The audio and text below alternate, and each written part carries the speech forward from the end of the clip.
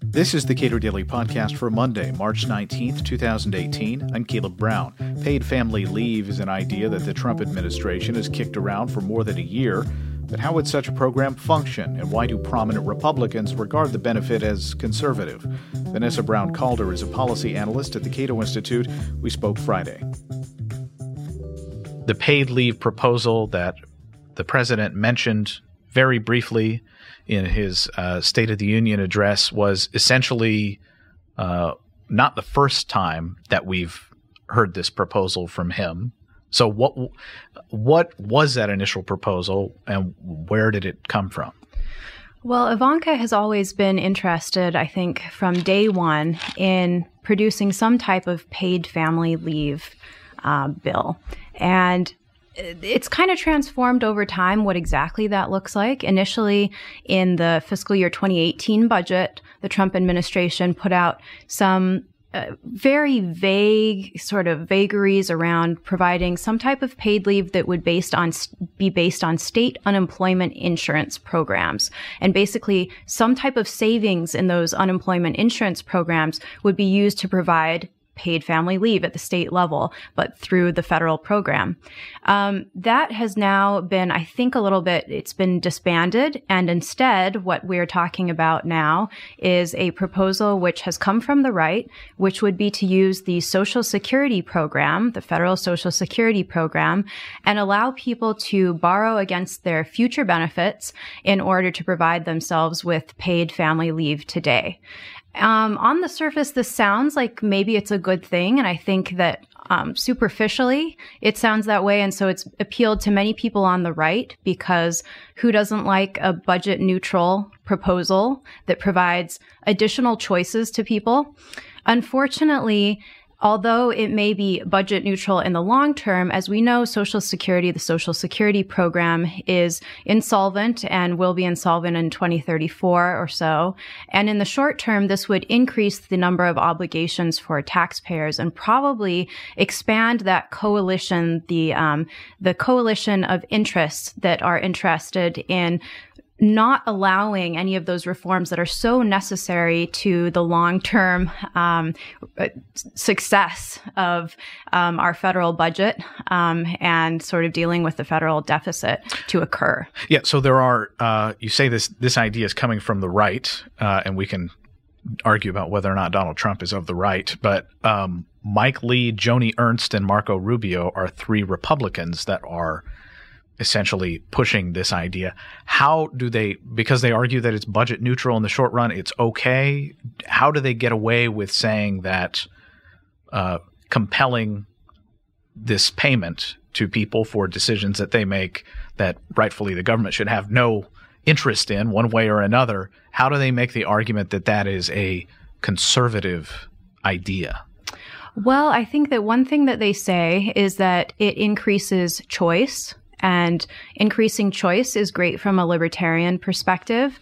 Again, I think that that would be something that would be really positive if we actually had something like personal savings accounts, which is a proposal or a reform to Social Security, which has been suggested in the past. Unfortunately, it didn't go anywhere. And as a result, we still have the same traditional Social Security program, which means that we don't really have anything there. So there's nothing for people to actually withdraw their benefits from. You'd basically be just increasing the number of obligations for Social Security today. And that's a problem for Social Security's solvency. I don't really want to get into the details of this program. I have kind of talked about it elsewhere on the Cato blog and on the Hill and other places.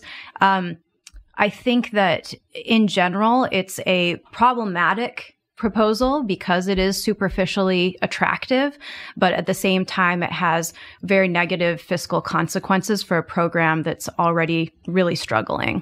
Okay, so what arguments are put forward to say this is a good idea?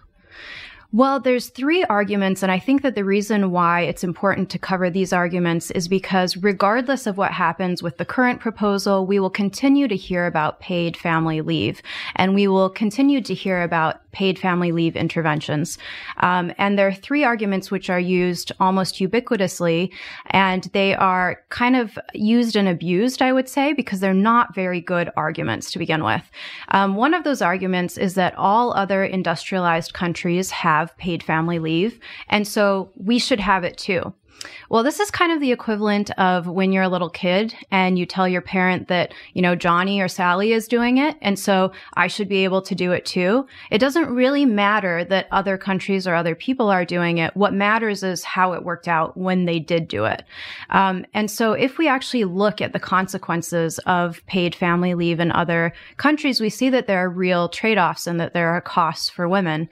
If you compare the United States with the Nordic countries, for instance, you see that in the Nordic countries, the percentage of managers that are women is much lower than it is in the United States. In Norway, in Denmark, and Finland, that percentage hovers around 30%, and in the US, it's 43%. In other OECD countries with paid leave, women are just about half as likely as men to be managers, and they're about equally likely as men to be managers in the United States. And there are other issues as well.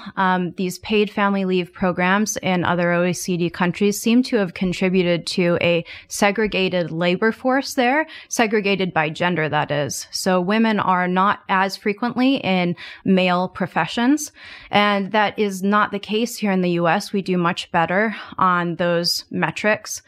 So something that paid family leave advocates will often point to is they'll say, well, labor force participation for women is much higher in these other countries than it is in the US. And it does seem that as you provide paid family leave, labor force participation increases for women a bit. It's generally because women are taking part-time jobs. Maybe they're not as committed to being part of the labor market, but they take part-time jobs so that they can get the benefits. But unfortunately, at the same time that you have that happening, you also have sort of a downward pressure on women's advancement. And if you care about equal outcomes and about sort of an egalitarian labor force, then you have to consider not only labor force participation rates, but also how women are doing as professionals, as managers, and how they're doing in traditionally male professions, which are all things that current advocates of these proposals completely disregard. And I think that we should also probably talk about why this happens. No, absolutely, because the mechanics of how a program like this actually functions. What are the incentive impacts on employers? You talked about how women have higher labor force participation rates in these other countries, but if they're doing it primarily to take advantage of a benefit of not being in the labor force, and for a lot of women, I assume they're not in the labor force because they're caring for children, whether or not they have left a job to do so. Right. So that's kind of what happens is that although in the Nordic countries and in other OECD countries that have these policies, they do provide the benefits both to men and to women, women capture or use virtually all of the benefits that are provided. And they've even tried in places like Sweden to provide incentives for men to take paid family leave at the same rates as women. It has completely not worked. Only 14% of Swedish men take an equivalent amount of paid family leave as Swedish women, even after all these bonuses and tax incentives that have been provided. So why is this happening? Why is it that women's advancement is being impacted and women's career progress is being impacted by providing paid family leave? It seems to be that on the employee side, it is kind of what you alluded to, which is that women are provided incentives to be out of the workforce and to be out of the workforce for longer. And as a result of that, they don't have the qualifications when they need them in order to move up and really maximize their full professional potential. But isn't that also just a problem of, women give birth to children, and that is a fact, and that would tend to impact one's participation in the labor market. Absolutely. So there are certain biological sort of considerations which a paid family leave proposal is not going to be able to deal with. And that's one of them, which is that women need time to rest and recover, right? Now, the question is how long they are resting and recovering and bonding with the baby for. And if there are incentives for them to be out of the workforce for much longer to do that, I mean, in some of the Nordic countries, they have something called care leave, which is basically you can be out of the workforce for multiple years caring for your new baby. When you provide incentives to do things like that, then what you end up with is just kind of depressing women's career progress over time. And that can be a problem if you care about equivalent outcomes. So that's one of the issues. The other issue is on the demand side, on the labor demand side. So in other words, for employers. So employers, when they see that women are generally the ones that are taking these benefits, they say, well, I'm not particularly interested in hiring somebody who is going to be more costly. And they might be more costly because, let's say, the government mandates that the employer provide benefits to women when they're out of the workplace, but they might also just be more costly because they are out of the workplace for different periods of time and they're unpredictable in the way that they're engaging at the company.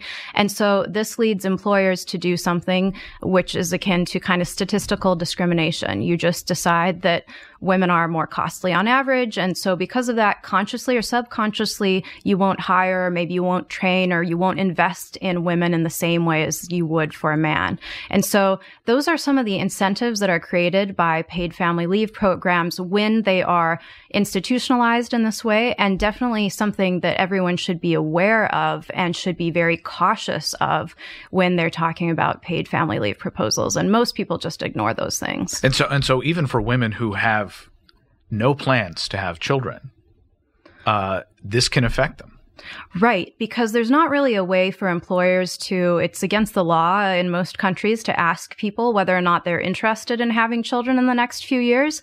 And so it forces employers to resort to this kind of statistical discrimination because there's no way to come to some type of negotiated agreement or to understand whether or not you're talking to a woman who has absolutely no plans of having children, or you're talking to somebody who's going to have a lot of children and be gone in and out of the workplace for most of her 30s or something, let's say. So how many Americans have access to family leave?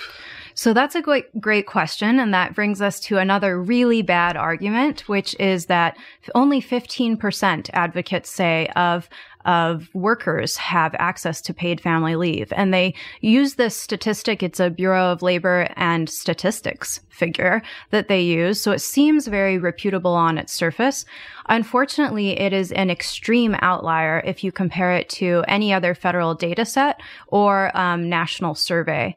And so we can talk about those federal data sets and national surveys, but where's the bulk of the data? Where's the bulk of the data say in terms of how many Americans have access to it? So if you look at Pew Research, their polling says that 63% of workers had access to paid leave for parental, family, or medical reasons over the past 2 years. If you look at the National Survey of Working Women, it says the same thing, that 63% of mothers were provided paid family leave. And if you look at other federal data sets, then they show something in the same area, somewhere in the 50s. Usually 50% of employees or workers have access to paid family or to paid leave, which is used for family purposes. So that actually brings us to really the key here, which is that frequently when parents have a child or adopt a child, they will save their various types of paid leave, which they've been allotted, or they will save, they will use short-term disability, they'll use their paid sick leave, they'll use their paid vacation leave, and they'll pool it together, and they'll create kind of a paid family leave for themselves. This is very typical. If you look at like an HR manual, a national HR manual, it'll tell you this is what you should do when you have a child so that you have paid leave. But unfortunately, that is not counted by the Bureau of Labor and Statistics. In order to count, you have to have paid family leave, which is outside of any of the other paid leaves that you have that can be used for family purposes. So it's kind of a peculiar way of looking at the data. What really matters is whether people functionally have paid family leave. It matters less exactly how it is defined in the manual, in the workplace manual or something like that. But that's what the Bureau of Labor and Statistics focuses on. And they also don't count leave like something that's become popular now is PTO banks and unlimited paid leave plans even, and those things don't count under their definition of paid family leave. So that 15% figure is really wrong, and if nothing else, it's an extreme outlier or should be explained in detail why it is that we're coming to such an alarming statistic whenever it's used. Okay, so then with respect to the plan that, I mean, there have been multiple iterations of whatever the Trump plan is on this, but are any of these actually moving forward in a way that should be concerning to women, to employers and others? Yeah, so I think that the current proposal, they're trying to build a coalition for it across ideological lines. So we'll see how that goes. I mean, this isn't the first attempt to try to do something along those lines. And I'm probably not the right person to act as a political analyst to know exactly how likely it is. But we'll just kind of have to see how that rolls out. Vanessa Brown Calder is a policy analyst at the Cato Institute. Subscribe to and rate the Cato Daily Podcast at iTunes and Google Play, and follow us on Twitter at Cato Podcast.